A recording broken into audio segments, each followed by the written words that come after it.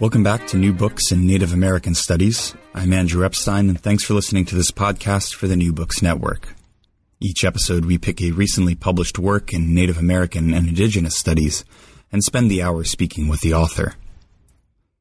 For as long as Herman Melville's Moby Dick has been a staple of the American literary canon, one element often goes unnoticed.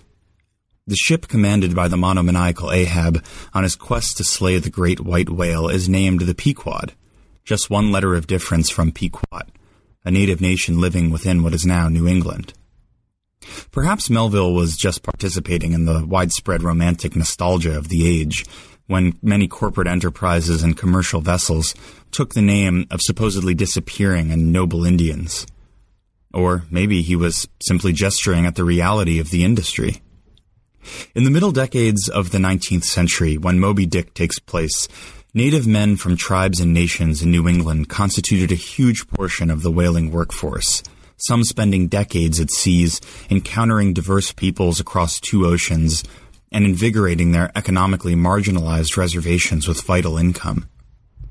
These too often forgotten seamen finally have their chronicler. Professor of History at the University of Connecticut, Nancy Shoemaker is the author or editor of 7 books. The latest, just released from the University of North Carolina Press, is Native American Whalemen and the World, Indigenous Encounters and the Contingency of Race. I began by asking her to lay out the size and the scope of the whaling industry in the 19th century. Well, the 19th century whaling industry, which is famous from Moby Dick, of course, originated around the mid-17th century on Long Island in East Hampton and Southampton. And English colonists worked with Indians in ways that Indians may have accepted to some extent, but that became increasingly exploitative. But the English colonists began the sort of industrial whaling. They were after only 2 things, whale oil and baleen, or whalebone as they called it, and they employed Indians in great numbers as workers in this industry. Beginning when did they start? Did they start to employ great numbers of native people? Yeah, around 1650 or so, mid-17th century on Long Island, and then it began. Cape Cod towns did that, and then Nantucket also started, and they all used Indian laborers. So then the whales that were right offshore became scarce because of overhunting, and the industry moved offshore into the Atlantic by the mid-1700s. And so by the 19th century, which is the focus of my book, they were going around the world. You know, they went around Cape Horn to whale in the Pacific Ocean in the early 1790s. And it was similar in structure to the 200-year-old, whaling industry that had started on Long Island and Cape Cod and Nantucket. Yes, and so Indians continued to be in this workforce as laborers, along with many other. It was a very diverse whaling labor force, and increasingly so in the 19th century as a lot of foreign laborers were picked up along the way. Did Native people work in this industry in a larger proportion than their overall population in the region? I mean, how did it become that this was a key industry that Native people were working in? Okay, that goes again back to the sort of 17th century. Sure. So the longer history here, there's some dispute about whether Indians themselves whaled in southern New England. Hunted whales. I tend to think not that there would be more evidence of that if they had systematically had hunted whales, particularly large whales. And but they had. There's no doubt that the Indians, the Algonquian-speaking Indians of southern New England and Long Island, that they invested a lot of their culture and economy in whale strandings. And so there's a rich cultural lore of whale rights that sachems held, the leaders of native communities held these sort of sovereign rights to whales that stranded on the beach. So when the English colonists arrived, they knew whaling was profitable. The Mayflower has all kinds of sightings of whales and all this excitement on the possibility among the Mayflower separatists that settled Plymouth that they would be able to start a whaling industry. But whaling requires lots of skills and specialized equipment, none of which they had, and Indians didn't necessarily have that either, so far as we know. And but gradually it developed, and they worked from the beginning. Indians were probably the majority. We don't have exact numbers, but probably the majority of the labor force. Now, by the 19th century, of course, the native communities in New England are completely overwhelmed by for English European settlement, and their numbers have declined from disease and warfare and removals, and whaling also probably had an effect on the decline in population because it was such a hazardous occupation. So they were the majority, and around sort of 1800, where I have the better records because I used a lot of crew lists as my sort of research method. From the crew list, you see who people are, their names, their birthplaces, their age, and so forth. And so it doesn't have a column for race, but there are various, there is a column for complexion, from which it's possible to impute imperfectly what racial heritage some of these men might have associated with. And around 1800, 1810, on these crew lists, I would guess, I don't know if I systematically calculated this from my data, but I would guess that about, well, I do have this in the book somewhere, how many were Indian on these crew lists, but there were also many African Americans and people who were both, or mixed, white, Indian, and black. And then, so they were men of color, you could say, were a substantial proportion. But then by the whaling industry really takes off in the 1830s with a new focus on sperm whales. The spermaceti wax that's in sperm whales' heads burns very cleanly, and so it made the ideal candle. And so the huge industry, this is what led to New Bedford rising as the premier whaling capital in the world, and hundreds of whale ships, out at sea, collecting this stuff. And so they needed more labor then. They had to look beyond New England for labor. And that's where you get people like Herman Melville, being hired, recruiters in New York and Philadelphia, looking for native-born white or black men to work in the whaling industry, and particularly also the rise of Pacific Islanders, Azorians, and Cape Verdeans. And so because the industry expands, the labor force expands, the native population of New England is not expandable. I mean, there are limits to how many, these are small communities by 1830 of, just several thousand people, only a number of which are men of whaling age, right? But nearly all of them go whaling. So which communities are we talking about specifically? If you can introduce us to some of them. I know there are many native communities that make up this industry, but what are some of the primary ones people are coming from in the whalemen that you researched?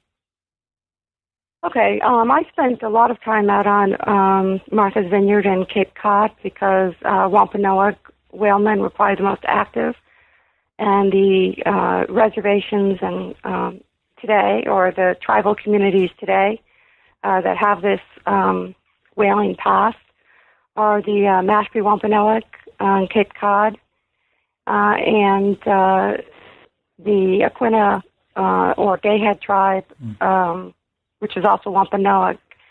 And then pretty much everyone else along the southern New England coastline. So Shinnecock on Long Island, very active, very interesting how nearly all of them were whalemen, and they would often go on ships together. So you might have one ship with a crew of 30, which has like 7 Shinnecock men. That was actually quite common. And some Montauk from Long Island, Pequot and Mohegan in Connecticut, Narragansett in Rhode Island. Those are sort of the majority. Mm-hmm. And of course, in tell me if I'm misremembering this, but the vessel in Moby Dick in Herman Melville's book is called the Pequod, which is a sort of reference to the Pequod. Am I remembering that right? Yes. Moby Dick is full of this sort of typical New England romanticism about Indians. And I do have a chapter in my book that's about whale ship names, whale ships that are named after Indians. And a lot of them came out of, were built in Falmouth, Massachusetts. And that they were very popular. There was right after the Second Seminole War, I think it would be. All of a sudden, New Bedford has 3 whale ships named Osceola. Wow. The Osceola 1, the Osceola 2, the Osceola 3. Yeah, that's incredible. If I'm remembering that right.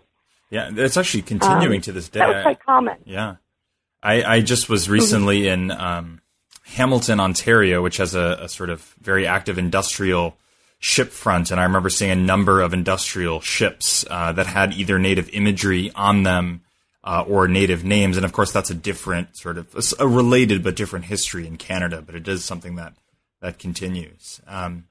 Yeah, it does seem connected to. I mean, there were also 19th century U.S. ships of war that were named after Indian tribes, and I think it's akin to Apache helicopters today, and sports mascots are kind of evoking of the nostalgic past and a certain sort of, in most cases, sort of, well, I don't know, they're diverse. I mean, the ships that were built in Falmouth were almost entirely what I call helpmates. So, they were the Indians who the English saw as friendly and who helped in the stories told about them. That may not be historically what they actually did, but in the stories that English colonists told about them, they were cast as helping. So Awashonks, for instance, a squaw sachem of I think near like Mount Hope, kind of between where Rhode Island and Massachusetts are now. I'm not actually sure where she was from originally, but Wampanoag, and I believe, and the sort of lore of these sachems and Indian rulers had, Indians, they could be remembered in this very nostalgic way. Yeah. So by the American industry. What is? Can you talk a bit about that whaling industry, the sort of corporate structure? I mean, who owned these vessels, especially as they're expanding in the 1830s? Are these individual businessmen in New England, or are they conglomerating into larger companies? Yes. So they do become, most of them do become sort of larger corporate enterprises in the mid-19th century. But they tended to be owned by a consortium of white New Englanders, or in the case of Sag Harbor on Long Island, whites who lived in Sag Harbor or who knew people in the area of Sag Harbor. And so whaling was a very high-risk industry, and so there the owners like to spread the risk around. And they did that in multiple ways. One was that there were usually many owners of one vessel, because if the vessel wrecked somewhere and, everything was lost, then you didn't lose as much and as you would if you were the sole owner.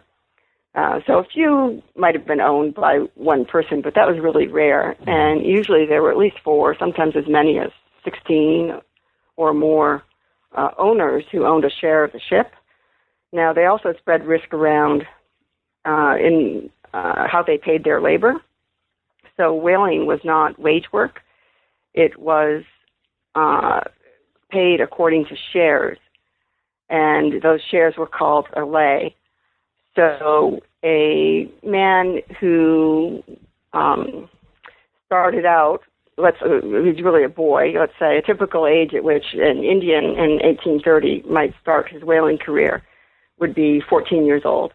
And he would start as a green hand, and he would usually be paid at that time maybe 1 out of 140. So his share of the profits was 1 over 140. But then they extracted all kinds of fees from that. But they were all seen, all the laborers were seen as having an investment in the business too. Partly under the assumption that then they would be motivated to work, but really it was because of this desire on the part of owners to spread risk around. So it was a very, for the laborers, it was very risky because they could go away for 3 or 4 years and return with nothing because they weren't paid wages. And so they were very subject to the economic conditions. If whale oil was glutting the market when their ship returned, even if they had a successful voyage, they could have a losing voyage. Even if they had a lot of whale oil, it wouldn't sell for enough to pay their way. Now, on the other hand, they could also get these windfall profits. So they could come back with a very successful voyage, and the economic conditions were good, and a man could, after, yes, he was at sea for 3 or 4 years perhaps, but he could kind of walk home or get home somehow, and with like $1,200 in his earnings. And so whaling was economically very important in terms of the income it produced for Native communities, because it was, I think, their best opportunity to make a living, even though it was so risky. There was a period of time, at least before the industry really changes in the 1830s, that some people were coerced into work aboard whale ships. How did that happen? I mean, how did captains or companies go about doing this, at least in the late 18th and early 19th century? And then what changed in the middle part of the decade, the middle part of the century? Yes, I would say this is sort of an important point in my book, because the previous historians who've written about this topic have tended to look at the earlier periods up to around 1820, 1830. They haven't written that much, but there are articles, several important articles on this. And they sort of established this understanding of this history as one where it was entirely coerced. And to me, that didn't entirely make sense, because if you go out to, for instance, Gayhead, now the town of Aquinnah on Martha's Vineyard, and where the Aquinnah tribe is, and you talk to people there, they are so proud of their whaling history, even though they acknowledge, they recognize it was also exploitative, but it couldn't be entirely coercive, because why would people be proud of it, and the men who were involved in it? So the coercion happened largely through, there were a lot of different mechanisms.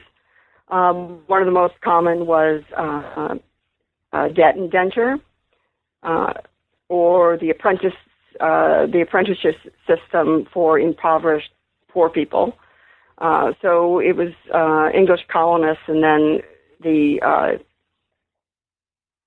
overseers of Indian reservations appointed after the Revolution, who were, white men who lived near the Indian reservations. They were all kind of very eager. They saw Indians as a sort of indigent, intemperate population, and so they used the legal system and these systems of debt indenture and apprenticeship to send Indians to sea. And there are a few instances that I talk about in my book that were clearly, outright coercion in the 1820s even. But then what happens in the 1830s is that the industry becomes, again, it's this demand for labor as the industry grows really quickly in the 1830s, that Indians are sort of revalued as officers, as men of responsibility and skill, not as the sort of exploited class who will be used up until they drop.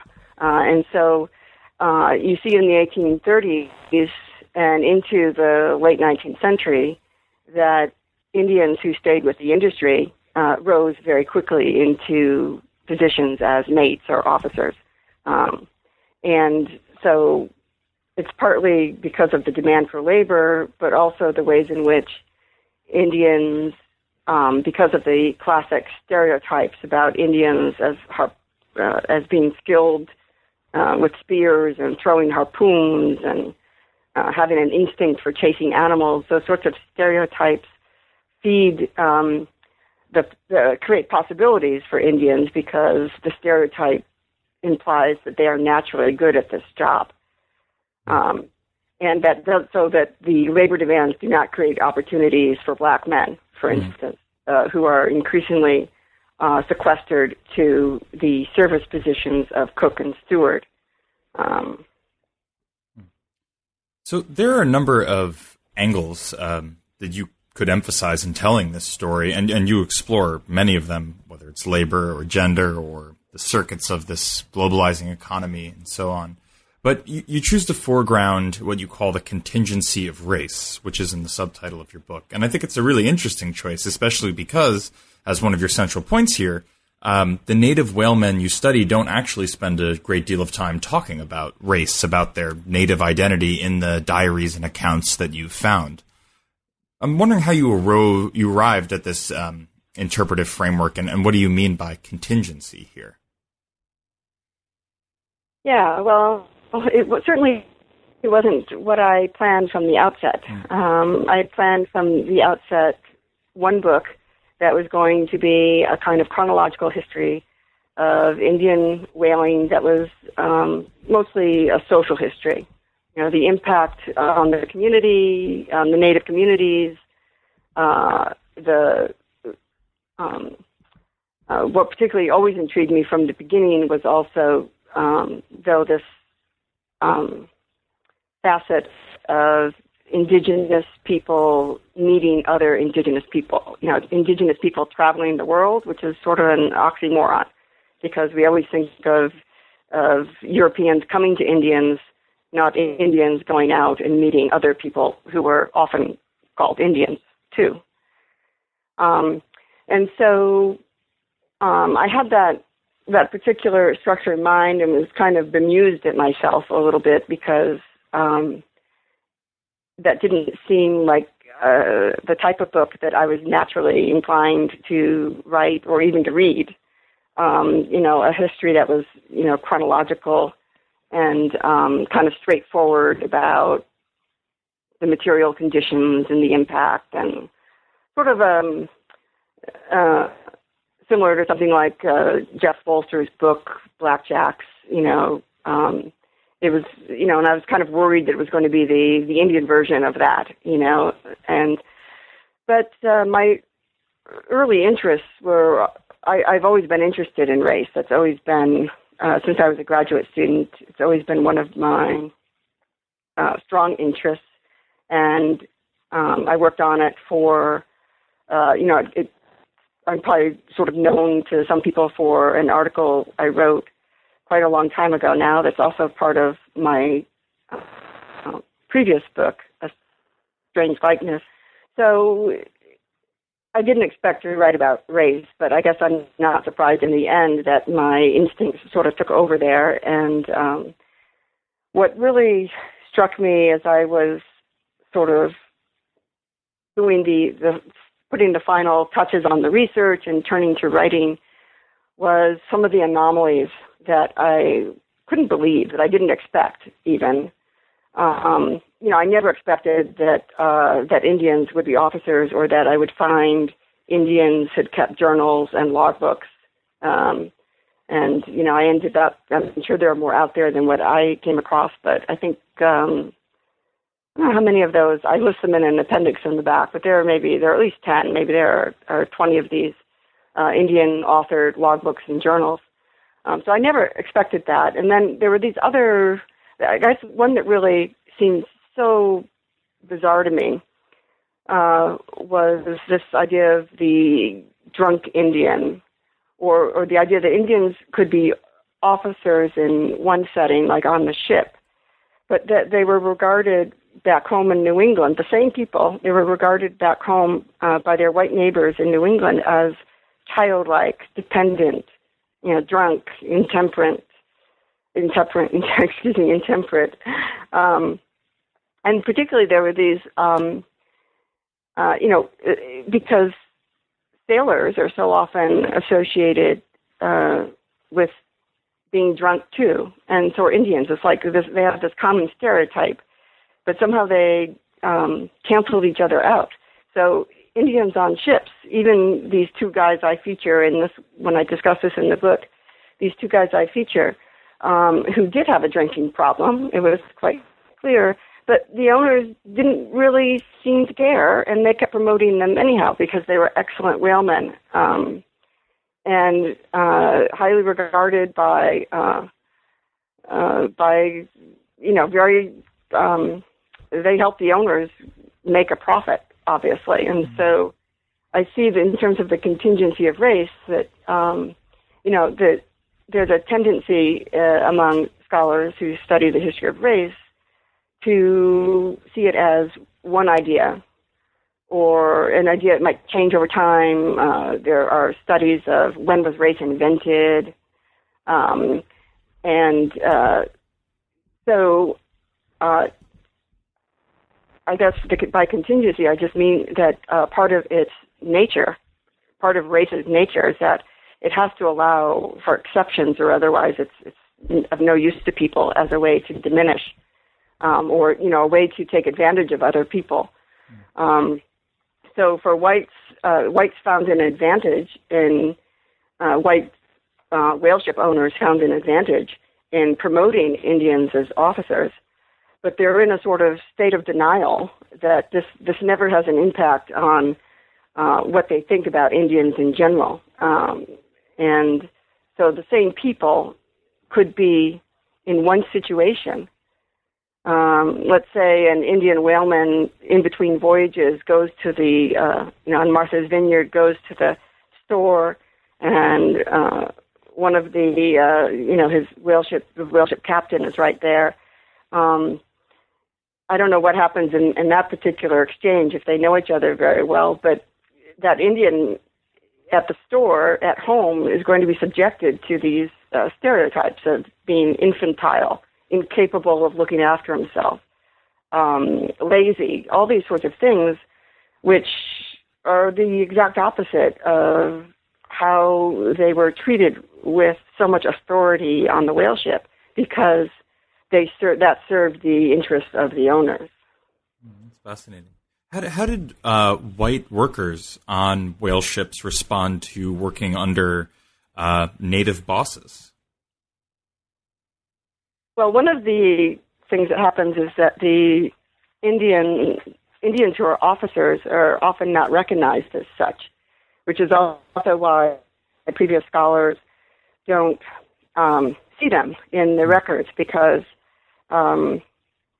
they're not called the Indian. They're just called by their name. And so the most important thing I did methodologically that made this book possible was looking at these crew lists and comparing them to lists of Indians collected by, like, the state of Massachusetts, and finding out who these people were. So I looked for individuals. I didn't look for people identified as Indian because I wouldn't have found them very often. I wouldn't have found most of them in whaling records.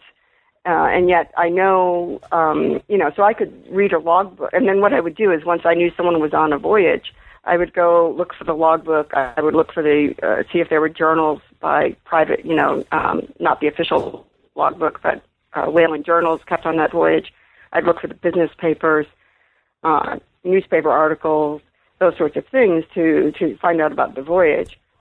And so often in like a logbook, for instance, Indians will be mentioned, but no one's mentioning them as Indians. Or as it turns out, the keeper of the logbook is an Indian, but it's not his job to talk about being Indian when he's, first mate on a whale ship. And so he very professionally just talks about being first mate. I think I might have forgotten your question. No, that's it. Well, I'm wondering, in the 19th century when, especially you mentioned some of these scholars of race and whiteness, and some of their arguments is that, it's the white working class who develop their own sense of their whiteness in relationship to the more degraded status of other racialized people. Right. And so I'm wondering what it was like for a 19th century, Irish immigrant aboard a whaling vessel to have as his boss a Narragansett man or a Shinnecock man. Right. So I certainly looked for that. It doesn't come up very often. I think I have maybe 3 or 4.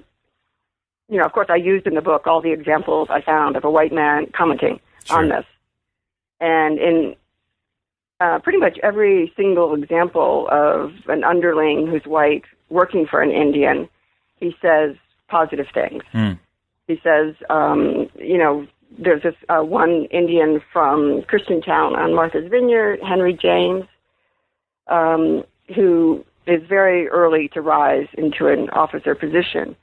And he's on a ship where one of the where there's a memoir of his particular voyage written by someone who was a green hand, I believe, and who's white. And I traced some of the whites, too, a little bit in, like, Ancestry.com and so forth to know who they were as well in order to assert that.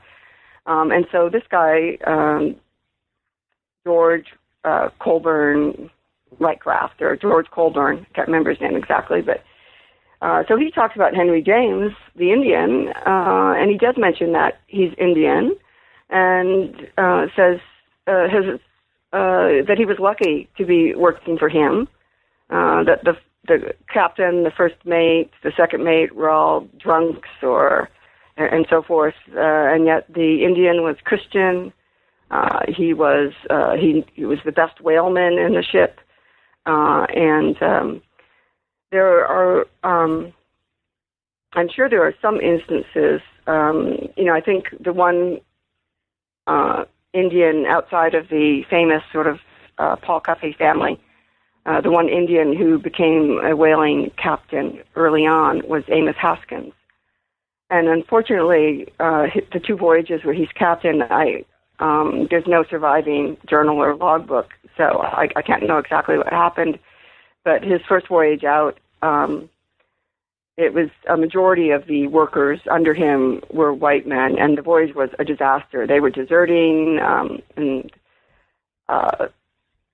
it was an unprofitable voyage. He was able to go out again, and you could see that someone had made the decision to, you could say, colorize the workforce, that they were now, he had like 4 Indians, 2 of them officers working under him. So his first mate was an Indian, George Pillane, from the same community, Gayhead. And then there were also more black men who were in the crew.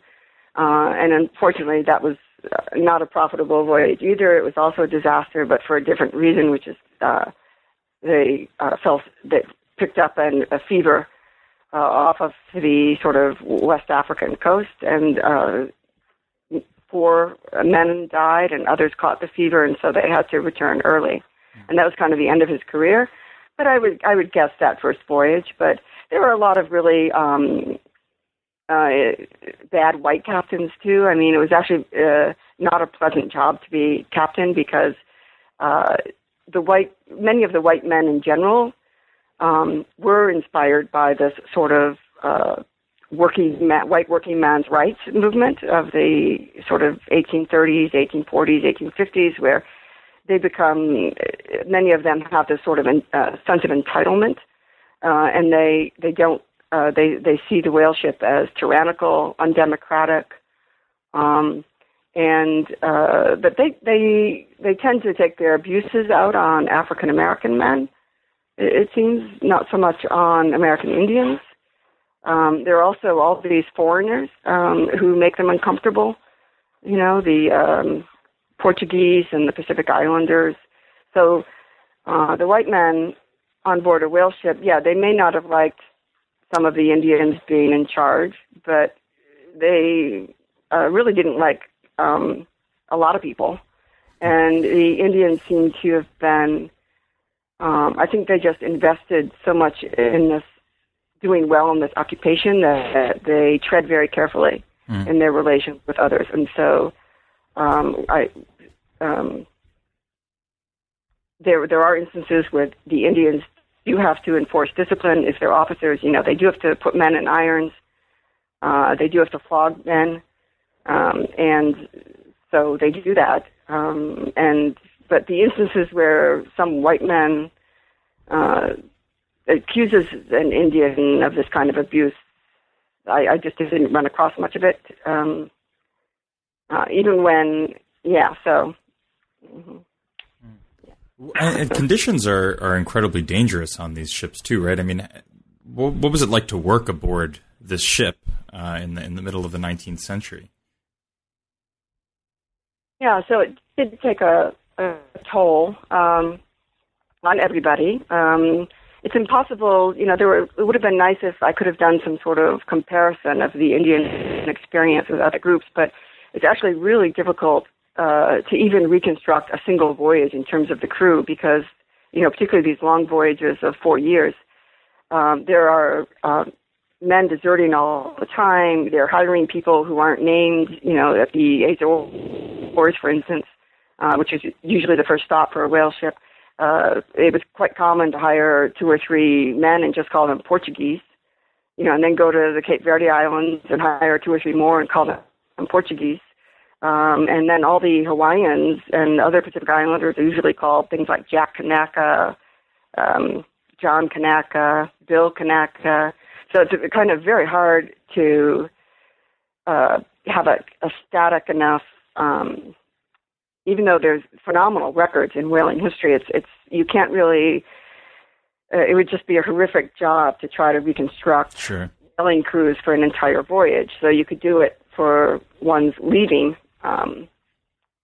because of the crew list being very informative sources.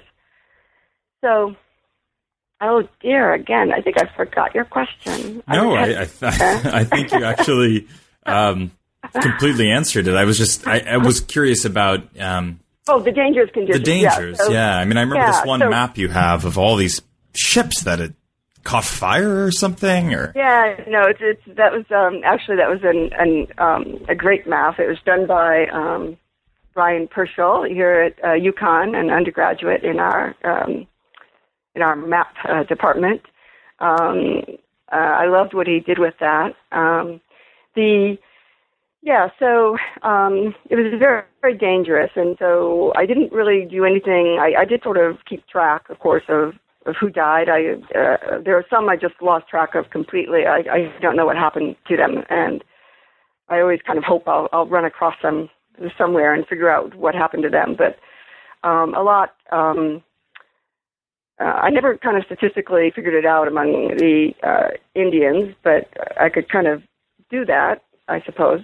A little too late now, I guess. But I think you've done quite a lot of research already. So Yeah, so what I did was I decided to do it for Mashpee, to do this map, which showed some of the disasters that befell whalemen. Now, that isn't actually in those disasters that are in that map. Most of the whalemen survived, and so it's just fascinating how they could shipwreck in the near Mauritius or something in the Indian Ocean, and they make their way home and they go out on another whaling voyage. But yeah, so it was very hazardous for an individual whaleman. The most dangerous, the most frequent cause of death, I would say, is probably falling from aloft, right? Either into the ocean or onto the deck. And so a lot of people die from falling. And I do mention the sort of different causes of death. Scurvy is, of course, common. Other ailments, sickness, a lot just die from consumption, which they could have died from at home as well, of course, because that was the big killer in the 19th century. And very few died while chasing whales, but a few did. They died, they were caught in the rope or something, and the whale took them down. So then there are some dramatic stories of, another way was there, how it works is that, they go out in a ship with a crew of, let's say, 40 men, and when they see a whale, they lower several whaleboats, and the whaleboats have crews of 6 men, one of whom is an officer, one of whom is called the boat steerer, but he's actually the harpooner, and then 4 men at oars. And so when they see whales, and the right kind of whales, they lower these whaleboats and they chase them. And so they could be like chasing them for hours, and then they have to if they catch the whale, they have to tow it back to the ship. And so in that process, there are instances where ships lost sight of the boats, and they hope that the men can somehow make it, to some archipelago or run up to another whale ship and be saved. But there are some men who are just lost at sea. Yeah. So in the second part of your book, and you alluded to this a bit earlier, you explore what happens when these crews, often made up largely of indigenous men from New England, make landfall throughout the Atlantic or Pacific world and interact with indigenous inhabitants of other places. And you say that this can often be a messy affair, where perhaps we can see that contingency that you spoke about earlier. Can you recount maybe one or two of these messy affairs? What happens when indigenous crews make landfall throughout the maritime world? Yeah, well, the book has 4 parts, and these are 4 settings where race is configured in a certain way. The racial expectations about Indians are configured in a certain way. And so the first part is about relations aboard ship. The second part is about cultural encounters. And that's where I use the term messy affair. And it's in contrast, I think the cultural encounter is just a stock feature in historical studies. And one of the most beautifully written books about 19th century Europeans in the Pacific and these sorts of encounters is Greg Denning's Islands and Beaches. And that's a classic cultural encounter narrative where everyone on the ship is European and everyone on the islands are Marquesan, because it's the Marquesas where it takes place. And so you have the European and the native. And I have to say my book, Strange Likeness, of course, juxtaposed those two groups completely also. So this is kind of what we do often in indigenous studies. We put Europeans in conflict with Indians as Europeans expand into the Americas, or we put Europeans in conflict with Pacific Islanders as they expand into the Pacific. Well, the thing is, the whaling workforce is so diverse that it automatically shakes these things up. And plus also these Pacific Islands become very diverse because there are Europeans, what are called beachcombers in Pacific studies, in Pacific studies field. These beachcombers, British, Americans, runaway sailors, convicts, who take up residence in these islands and have children and wives and so forth. And so both the ship and the islands very quickly become complicated settings of different kinds of people interacting. And so when the ship meets the island, it's not so easy to say this is Europeans versus Indians.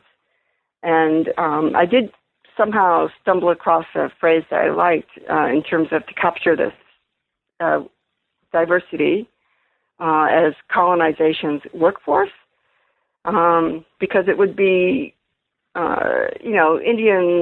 Indians from New England are out in the Pacific, and initially in the research I was hoping in the back of my mind or expecting, or what I was looking for was a kind of indigenous commonality, fellowship, that the New England Indians would be able to see or would recognize when they were in Hawaii or the Marquesas, that the same process that had happened to them was happening there at this place.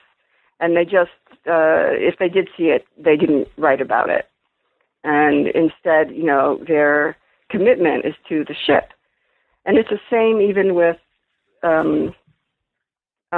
many of the Pacific Islanders who are picked up. If an American whale ship picks up a bunch of Hawaiians at Honolulu, and they go off to New Zealand,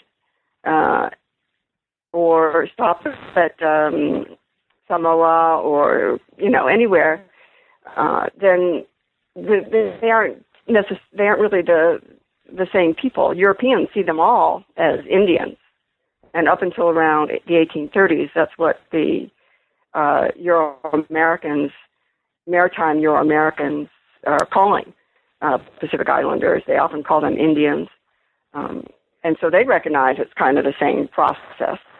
They're going out, and they have a kind of romance of discovery, and they're going out and conquering islands and native people. So they have the same logic, but it's the workers who are caught up in this industry do not seem to seem kind of more caught in between, and they tend to, their interests are with the ship, not necessarily with the Europeans, but with the ship. That is why they're there. That's where, and the Pacific Islanders, if they go, let's say the Hawaiians go to the Marquesas, often the Hawaiians might be used as interpreters. But when it's that the whale ship, the American New England whalers can communicate with the Islanders, but in these, particularly when the sort of violence often broke out in these exchanges, or there were conflicts that erupted, and there it's clearly the ship versus the island, and it kind of doesn't matter who's on which. So there are a few instances where it doesn't end up that way, but so I give some instances of the two whale ships in particular from the 1830s, the Awashanks and the William Penn, and the ways in which New England Indians or Pacific Islanders who were on board these ships fall victim to the Islanders. There's some sort of conflict that breaks out between the Islanders and the ship. Yeah. So I know we're skipping over one of the sections in your book here, but want to leave something for the future readers. But I do want to, as we get towards the end of our time together, I do want to ask about the book's final chapter, which you titled "Degradation and Respect." It's in this fourth section about the reservation as another space, but one that looks quite different than the mobile spaces that you've been exploring throughout the rest of the book. And I just want to ask why you concluded on those two themes, degradation and respect, as you get towards the end of the 19th century and the slow diminution of the whaling industry in New England? Yes, it is kind of a bit of a controversial choice. It sort of, I think, came up as I was in the review process for the book, because most people would expect that I would start with New England the most, and yet I save most of my discussion for New England for the end of the book. And the reason for that is because I wanted to highlight the contrast between the ways in which Indians earned respect as officers on the ship, but how none of that mattered at home. And so instead of starting, I guess, with the usual, it's also the usual story. I mean, New England Indian history, it's sort of, in a way, that chapter talks about a lot of the things that the other major books on New England Indian history talk about. The sort of development of the reservation system, the role of these overseers or guardians in sort of regulating Indians, the sort of discriminatory language applied to Indians, the ways in which Indians struggled for autonomy, such as the Mashpee Revolt. And so I save it for the end because, as I say, I want people to have seen the sort of Indian whalemen first, and then to return to them at home, and particularly because that chapter contrasts the concept, the ideology of degradation that white New Englanders used, white New Englanders applied to Indians, that they were degraded people. And they used to use that word constantly, a degraded people. And then the chapter turns more towards the Indian point of view and their puzzlement at how their whaling work had no impact on that ideology of degradation. So, I don't have that much commentary on it, but I do have a few Indians at, Massachusetts hearing at Mashpee, for instance. Some of the Indians there talk about their whaling careers, and so I also in that chapter end with some of the men who early in their lives were whalemen, but who became who were highly respected in their own communities by other Indians, most particularly Edwin Vanderhoop at Gay Head. And so it was to sort of contrast this lingering ideology perpetuated by whites that Indians were this degraded race, and with the ways in which the Indian communities themselves used their whaling past as evidence of their abilities and self-worth. And particularly to try to end the book by bringing it up a little bit to the present, where to talk about Amos Smalley, who's one of the last of the Indian whalemen. He was from Gay Head and did a wonderful little sort of collaborative essay that appeared in Reader's Digest about his whaling career. I Killed Moby Dick, it's called. And so Amos Smalley was sort of the last of the whalemen. And if you go up to Gay Head today, his, you can see the possessions of Amos Smalley's and photographs of him and the tourist shops that tribal members run up on the cliffs. And so I was trying to sort of end on the Indian perspective, and their perspective about whaling is respect, that it was something for which their people deserved respect. So I've been speaking with Nancy Shoemaker, author of Native American Whalemen and the World, Indigenous Encounters and the Contingency of Race. It's just released from the University of North Carolina Press. You also have an edited volume that came out last year with University of Massachusetts Press called Living with Whales, Documents and Oral Histories of Native New England Whaling History, which sounds also like a wonderful text that could be really helpful in teaching. Before I let you go, I wanted to ask you a sort of broader question at the end. I've tended on this podcast for no particular reason to interview a lot of junior scholars, people who are just coming out with their first book in the field. And so as someone who's published now in this field for 2 decades, I'm wondering if you have any broader statements about how you've seen this field of Native American history change since your time working in it, and particularly perhaps Native history in the 19th century, which I've found is often a real gap in the historiography, that histories of Native people in New England and elsewhere tend to trail off after, let's say, the War of 1812. I wonder if you have any thoughts on that. I've been in the business a long time. When I was in graduate school, and this was the specialization I chose for myself, it was kind of a very small field, and it had a feeling of marginality. And it's hard to remember that because then there's been, I guess, to use people who do maritime history, unfortunately, tend to fall back on this all the time, but we rode a wave towards more work.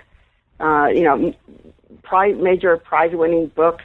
It's just been sort of amazing to see how all of a sudden Native American history came to dominate. But it really is, you're right, it came to dominate early American history up to around the Revolution. And so that's where most of these, major books have been produced.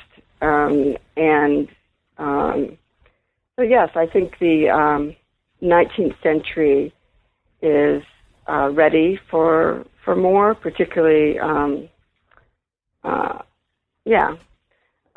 have to say, the whaling research actually really changed my perspective in a very different way. That it's actually, in a way, taken me away from Native American history to some extent to make me more global.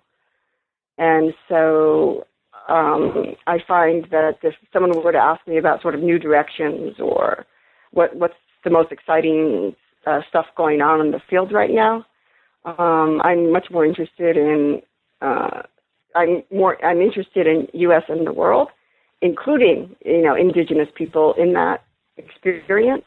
So it isn't as though I've abandoned Native American history. It's just I see it as I'd like to see more global work done, so that North American Indians are not in these sort of isolated bubbles. Now, of course, the other big transformation in the field that's more recent is settler colonialism, which I consider sort of almost too narrow. It's kind of overwhelmed the field now, where people are just using this term all the time and very loosely, and it's sort of like how people use the middle ground all the time, like in the years after Richard White's book Middle Ground came out. So the settler colonialism is a new direction that's sort of supposedly comparative, but it's really just focused on British. It's mostly just done work on British descended colonies, and because of my whaling work, I've become much more interested in the Pacific, and it's kind of like doing Indian history in a way, except it's set in the Pacific, but it's very similar. And so I can see, yes, it moving to the 19th century, but I'd also like to see more people looking at the U.S. and the world in the 19th century, before 1898. Yeah. Professor Shoemaker, thank you so much for your time. Thank you. That was Nancy Shoemaker, professor of history at the University of Connecticut and author of Native American Whalemen and the World, Indigenous Encounters and the Contingency of Race from the University of North Carolina Press. You can find us on the web at newbooksinNativeAmericanStudies.com, where you can listen to all of the past podcasts. We're also on iTunes, Facebook, and Twitter at NewBooksNatAm. For the New Books Network, I'm Andrew Epstein. Thanks for listening.